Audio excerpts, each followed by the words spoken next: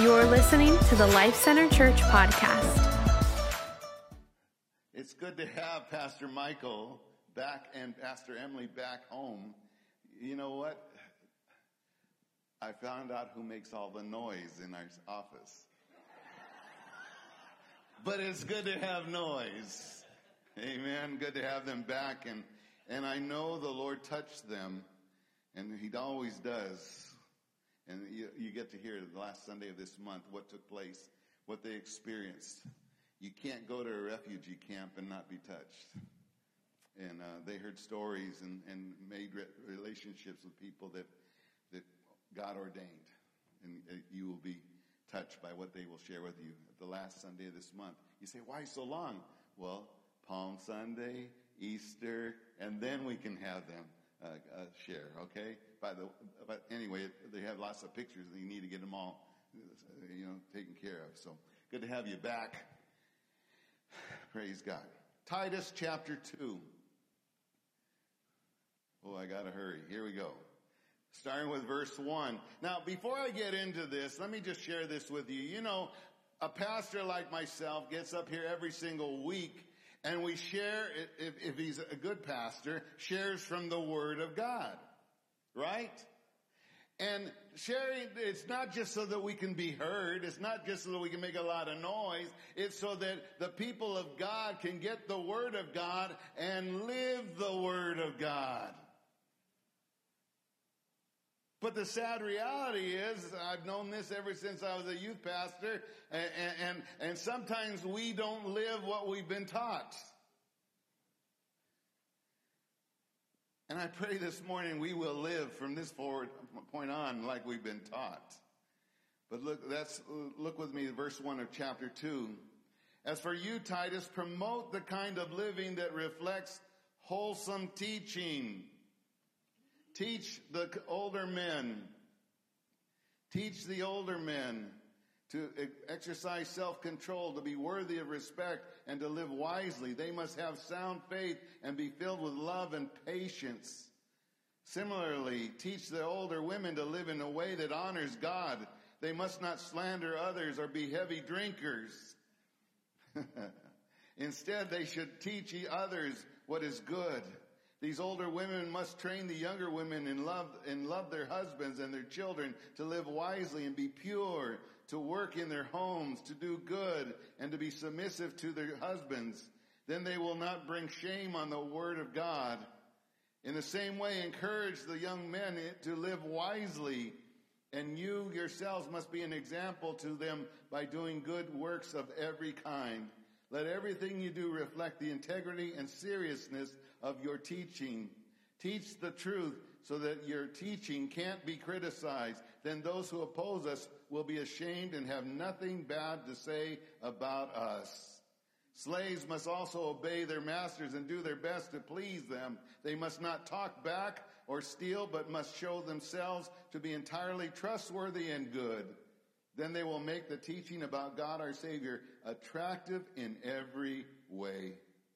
Let's pray. Father God, I thank you, because this is not just words on a page of paper. This is the word of the living God. Your words to us. And I pray, God, that you'll help me to just step aside and you to go forward and minister and proclaim the truth as only you can. Lord, I pray that you will take over now. In the name of Jesus, I pray. Amen. In the previous sermon, and Cheryl reminded me, it was a few weeks ago because of things that happened and trips and everything else. But we covered Titus chapter 1, verses 10 through 16. Paul was talking about the false teachers that had infiltrated into the church and told Titus that their mouths must be shut. They got to shut them up. Why? Because what they said, their words were, what they were sharing in their words, basically were turning whole families away from the truth. And that's a scary thing. And I read to you at that time that it doesn't take very long for a family to go away from the truth. And that's why it's so important that mom and dad and children carry on with the Word of God, because in very short order, within one generation, even before then, the family can be far away from God. After Paul exposed these false teachers and told Titus that they must be silenced, he wasted no time in getting to the meat and the crux of what he wanted to share with them. So as we looked at verse 1 of that chapter, he says, as for you, Titus, promote the kind of living that reflects wholesome teaching. In other words, live like you're teaching, and so that others will follow you in the way of the Lord. Paul was instructing this young teacher, this young preacher, Titus, to preach wholesome, and other translations, sound doctrine. Sound doctrine. Don't confuse it. Don't, misconstrue it, but teach sound doctrine. Because it's important for everyone in the church that knows what God expects of them. God doesn't want to hide the truth from you. He wants to share the truth from you, because the truth sets us free. Amen? And the only way that they will know is when God's word is preached to them. And so whenever someone gets to this pulpit, they better be preaching the word. Amen?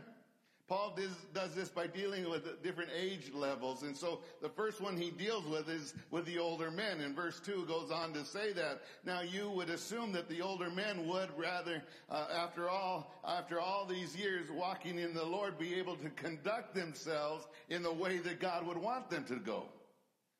And yet he mentions a couple of things here. He mentions 6 things about these older men that they should be a part of their lives. And number 1 is that older men must have self-control. You say, well, why, how come he hasn't learned that? I don't know, but sometimes as we get older, we lack on that self-control. The word for self-control here is nephololius, which means moderate. Young people live their lives to extreme. That's why you have extreme this and extreme this, jumping over, mountains and off cliffs and climbing, all that extreme stuff. I get scared just looking at it, But there's nothing wrong with those, extreme sports or extreme eating or all those things. But sometimes you can be too extreme on these extremes. But the older man has lived long enough that he knows everything must be in moderation, right? It also says there that he must be worthy of respect. As a man, you don't get respect because you demand respect, you earn respect. Did you hear that? The word used here is semnos, which means serious. It is opposite of being flippant or shallow or uncommitted. We sometimes refer to the elderly as going through their second childhood. Some of you are laughing because you know exactly what we're referring to. The second childhood is a nice way of saying that some older men get as wild as the devil.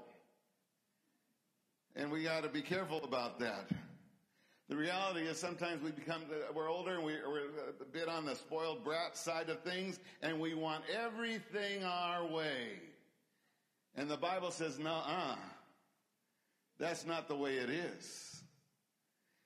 It goes on to say that he must live wisely. The word here is saffron, which means self-controlled, disciplined, able to curb desires and emotions. Something that their age is a license to sin. That you can't do that, friend. With all due respect, sometimes you can find senior citizens are senior jerks. Uh-oh. And some of you younger people know exactly what I'm talking about, don't you? Many of you saw a week or so ago, there was a senior citizen who happened to go into a Mexican restaurant. It made the news and everything. And because he couldn't read, as he called it, Mexican at the time, and he didn't understand, he was there on the wrong day because the discount was on a Monday, and he was there on a Wednesday, and he went berserk in the restaurant and got all racial and everything else. He got nasty. He was a senior jerk. You say that only happens in the world. I beg to differ. It's happened in church more than I want to proclaim and want to testify of, and you know it. You know it. There's nothing any more disgusting than an old man that should curb his emotions, but he's running around like a rebellious teenager. Let me just throw out a warning. You know, sometimes our affections as older men towards the younger woman aren't always appreciated. Doesn't give you a license to hug every young woman you see. Did you hear what I say? And some of the ladies are saying, preach it, Pastor, preach it. If they don't invite you, don't do it. Right? Number 4, he must be sound in faith. The word sound means healthy in the faith. Healthy. A young man has an excuse to be being weak in the faith because he has not gone through things, not been around long enough to learn some of the valuable lessons that we learn over the years we've walked in the faith. In the physical realm, the older man, believe it or not, and I think you've had this, guys, told to you, when you had young men, guys in your family, boys, there was a certain point where you were stronger than them, and you would taunt them by saying, this is man strength. But as we get older, man strength is not, it just gets weaker. Can you open this bottle for me, son? In the spiritual realm, the older we grow, the stronger our faith should be. Amen? The stronger our faith should be. Number 5, he must be filled with love. That is, as a Christian, the older man should not grow into an old gripe. The last thing a church needs is somebody that's an old gripe, because we got plenty of those already. We don't need another one. All right, we must be filled with love that comes from our deepening relationship with Jesus Christ. Amen? As we grow older, he gets sweeter, doesn't he? As we go through this situation and that situation, doesn't our faith grow in the Lord and we love him more? And as we love him more, that should come forth out of our lives as we walk with him. And the longer we walk with him, the more loving we become. And 6th, and this is a hard one, he must be patient. The word patient, hypomeno, it means to have cheerful endurance. Cheerful endurance. Patience is a virtue that we learn over a period of time, but it is sad indeed when a man has lived a long life and has not learned to become patient. That's why I love to go fishing. Because it's called fishing, it's not called catching. And sometimes you fish right, Bob? You fish a whole lot and you don't catch a thing. Well, the guy sitting next to you is pulling up every single time. It builds patience. I learned that long ago, and just recently, Pastor, the missionary in Fukuoka, Pastor Gonzalez, he knows I like fishing. They live 2 blocks from the beach. He says, one morning we're going to get up and we're going to go fishing while we have you there. And he's not a fisherman. And so as I have my line out, it was windy and it's hard getting your line out. And I looked over there to him, and he's there with a rat's nest in his line. I mean, it was bad. It was bad. And he sat there amazed as I just slowly but surely untangled his mess. And he says, man, you've got patience. If you don't have patience, try fishing, friend. Keep fishing, okay?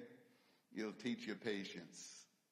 Paul's next addressee was the older women. Verse 3, we pick up there, and it says, similarly, teach the older women to live in a way that honors God.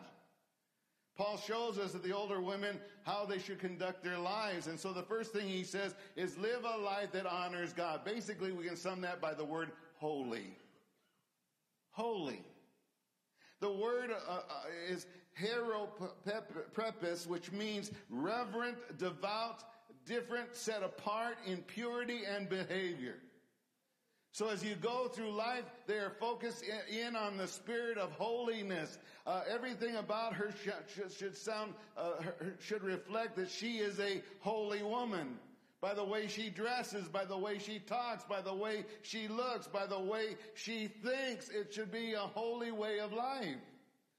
We're done playing the games. You're done doing all the things that the world says you have to do. Now it's time to do things God's way. We live at a time and an age when many think that we have to continue to look younger and act younger, and people will go to great lengths to appear younger. But my friends, that's just a facade. What's in your heart? Many times they end up looking silly and hideous anyway. Right? I believe that you should look and behave the best way a person your age should and could. And just take it for that. Okay? Second thing should be, she should not slander others. Simply put, she should not be a person who would falsely accuse or be a gossip. A person who goes around talking about others behind their backs. You should know better by now. Third thing she says that she should not be a heavy drinker. Let me sum up by saying the Lord has never encouraged us to put into our bodies what will control our bodies and our minds. So if you're drinking to fit in, to calm your nerves, to give yourself boldness and make you happy, then you're substituting the thing that the Holy Spirit will truly do for you. Be filled with the Spirit, not drunk with wine. The fourth thing, we should be a teacher. She should be a good teacher of good things. Our world is suffering because there's a lack of good mentors in our lives. Good examples. You older women who have had some life experience can be of great benefit to our younger women on how to live life that is pleasing to the Lord. Not pleasing to this person or that person. Pleasing to the Lord. Not to get into this circle of friends or that circle of friends, but pleasing to the Lord. And how to be good wives and good parents. Our young people are suffering because the parents aren't there anymore and aren't being good parents. All these things will take place in the lives if you live a life that is honoring to the Lord. Paul now turns to the young women.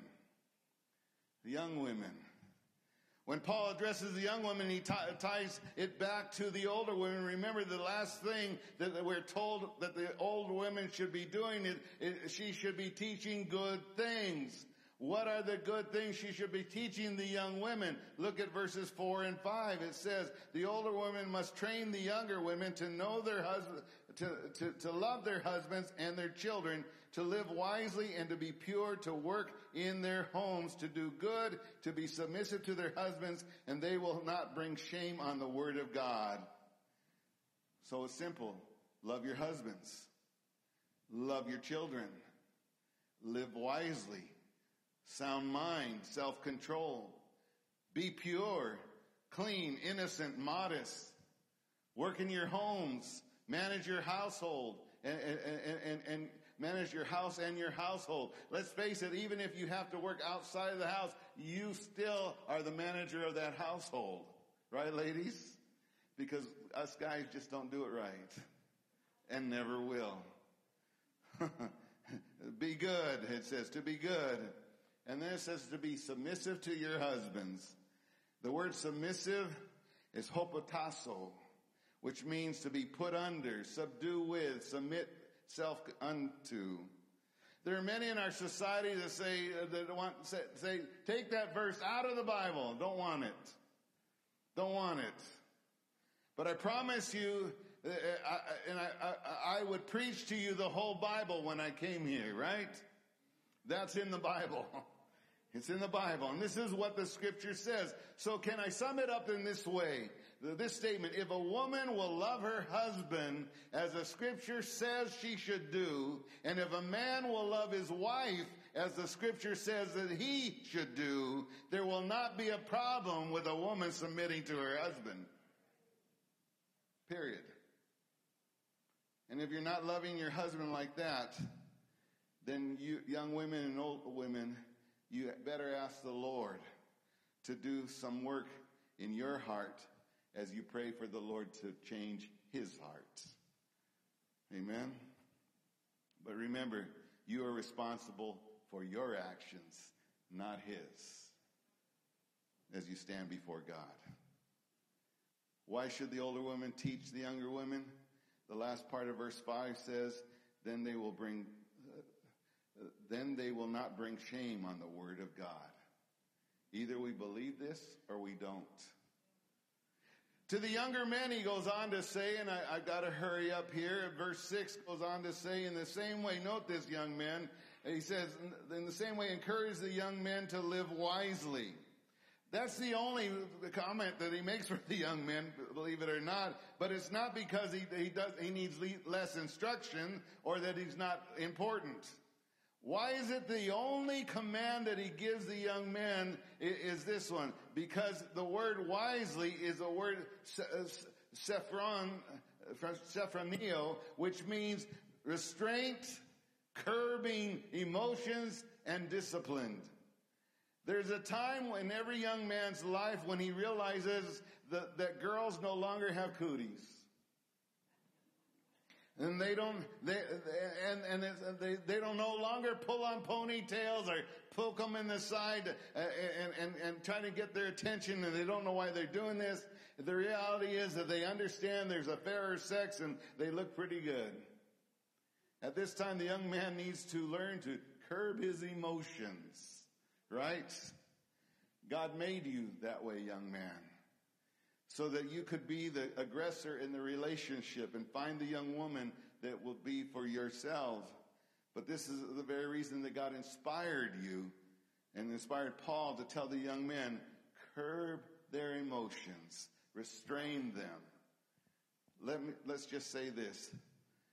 Young men, you are not animals.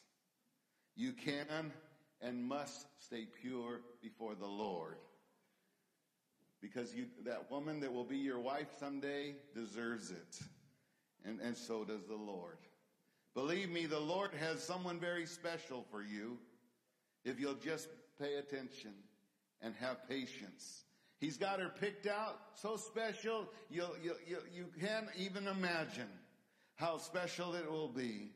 And he wants to save you from a lot of hurt emotions and a broken heart. And so do it God's way, and you'll forego a lot of that pain when God brings you the right one at the right time in your life. Amen? Amen. And lastly, he goes on to ministers and teachers, verses 7 through 8, And he says, after Paul teaches the old men and the old women and the young women and the young men, he next goes to the ministers and teachers. Paul has a few things to say to them. He says, for instance, be an example to them by doing good works. Teachers and ministers, be an example. That word example comes from the word tupos, which literally means to make an impression and to do, with a dye or to mold, to be a form. In other words, your life is an example to be set. A minister and teacher can never mold lives for the Lord Jesus Christ if the pattern of their work has not set the goal. I can't ask you to do something if I'm not doing it in my own life. Whether we're preaching from the pulpit or teaching a learning hour class, we have not only to believe this word of God, we have to live out the word of God. Do you hear what I'm saying? We can't just say amen on Sunday and then go out and do something else the rest of the week. Whether we are preaching or teaching, we got to do it God's way. Ministers and teachers should be an example of good works and live their lives according to the doctrine that they teach. And what are they to be examples? The first thing is they are to have integrity. That is, as they preach and teach, they do not have corrupt motives. It's all honestly and openly before the Lord. One of the temptations for ministers and teachers is to do things that they would do for the wrong reasons. It's a temptation for ministers and teachers to try to impress those they preach and teach with the Word of God. I get up here with fear and trembling, my friends, but many do not.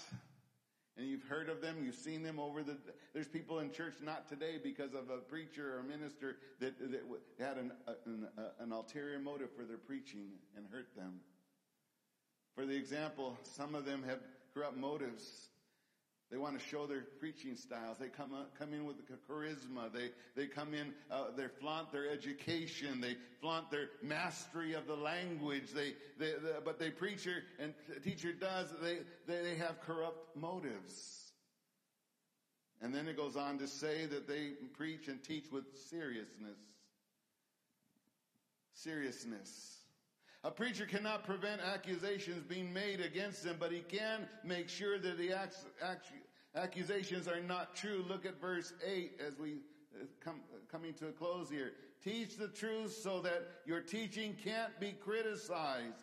Then those who oppose us will be ashamed and have nothing bad to say about us. That's the last thing he says to them. And then he goes on to say to the workmen, verses 9 and 10. He says slaves there. Well, when was the last time you talked to a slave? Probably the last time you're sitting in that line working on whatever project and saying, man, we're slaves to this job, aren't we? So I'm going to translate that to say workmen. Paul has something to say. Number one, be obedient to those who are your masters, your bosses. Be obedient. Number two, you don't need to talk back to your bosses. Number three, don't steal from your employers.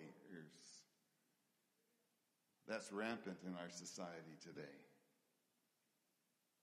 That word steal, it's a word that means to embezzle, to keep back, to hold back.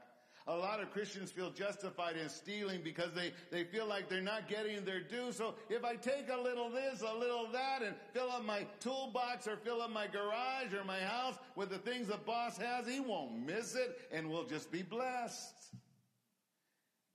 That's stealing, friends. That's stealing. Many steal by not working when their boss is paying them. Ooh, that could be told to everybody. We spend a lot of time around the cooler or sitting under a tree. You want examples? Look at Caltrans. You hear what I'm saying? Yeah. There is no excuse for Christians to steal. None. When you steal from someone, you are taking something that belongs to someone else. Many steal by not working when the boss man is paying them to work. Let me conclude. As we close this morning, I want to challenge you to live what you've been taught. Don't just walk out of this place any given Sunday when the Word of God is given and say, that's good, preacher, on Sunday, but not living it out. We don't ever bring this just for us. We bring it for all of us together. That we be better Christians when we leave the house of the Lord. That's the bottom line. I want to challenge you to live what you've been taught. If you have been a part of any good Bible teaching church, whether this one or another one, you have had solid biblical teaching. If you want to have a blessed life, if you really want to have a life that you can stand up and be proud of when it's all said and done, when your final days are over, when you stand before the Lord, do it God's way. Do it God's way. It just seems that too often we have people that come and go, and do you realize that the average person in America, not just California, attends church once every 8 weeks? That's the latest statistic from Barna. One time out of 8 weeks, that's when they show up for church. How in the world can they be a Christian? How? When Hebrews 10:25 says, don't forsake the gathering of yourselves together, as is the habit of some. Even more, as you see the day of the Lord approaching, encourage them to come together. Why? Because there's a world out there that wants to take you out and nullify your testimony. We're strong when we come in the presence of the Lord together. We're strong when we live according to the Word of God. We live lives that declare the glory of the Lord instead of, sometimes it works and sometimes it doesn't. Sometimes I obey and sometimes I don't. No, do it consistently before the Lord and see what the Lord will do in you and through you for His glory. Amen. Amen. Praise God. Would you bow your heads with me?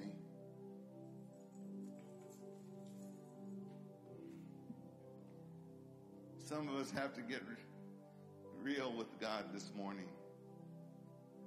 Maybe you're here and you don't know Him, and we're going to have communion here in just a moment. Or maybe you're here and you know Him, but you just haven't been faithful to Him.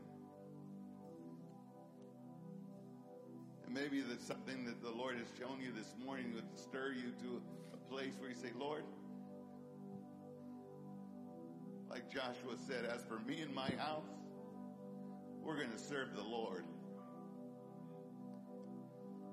As for me, maybe you don't have a whole family, but you got you, and you say, as for me, Lord, I am going to serve the Lord. I'm going to live my life according to His word, your word, not my emotions, not my fears or worries. I'm going to live according to the word.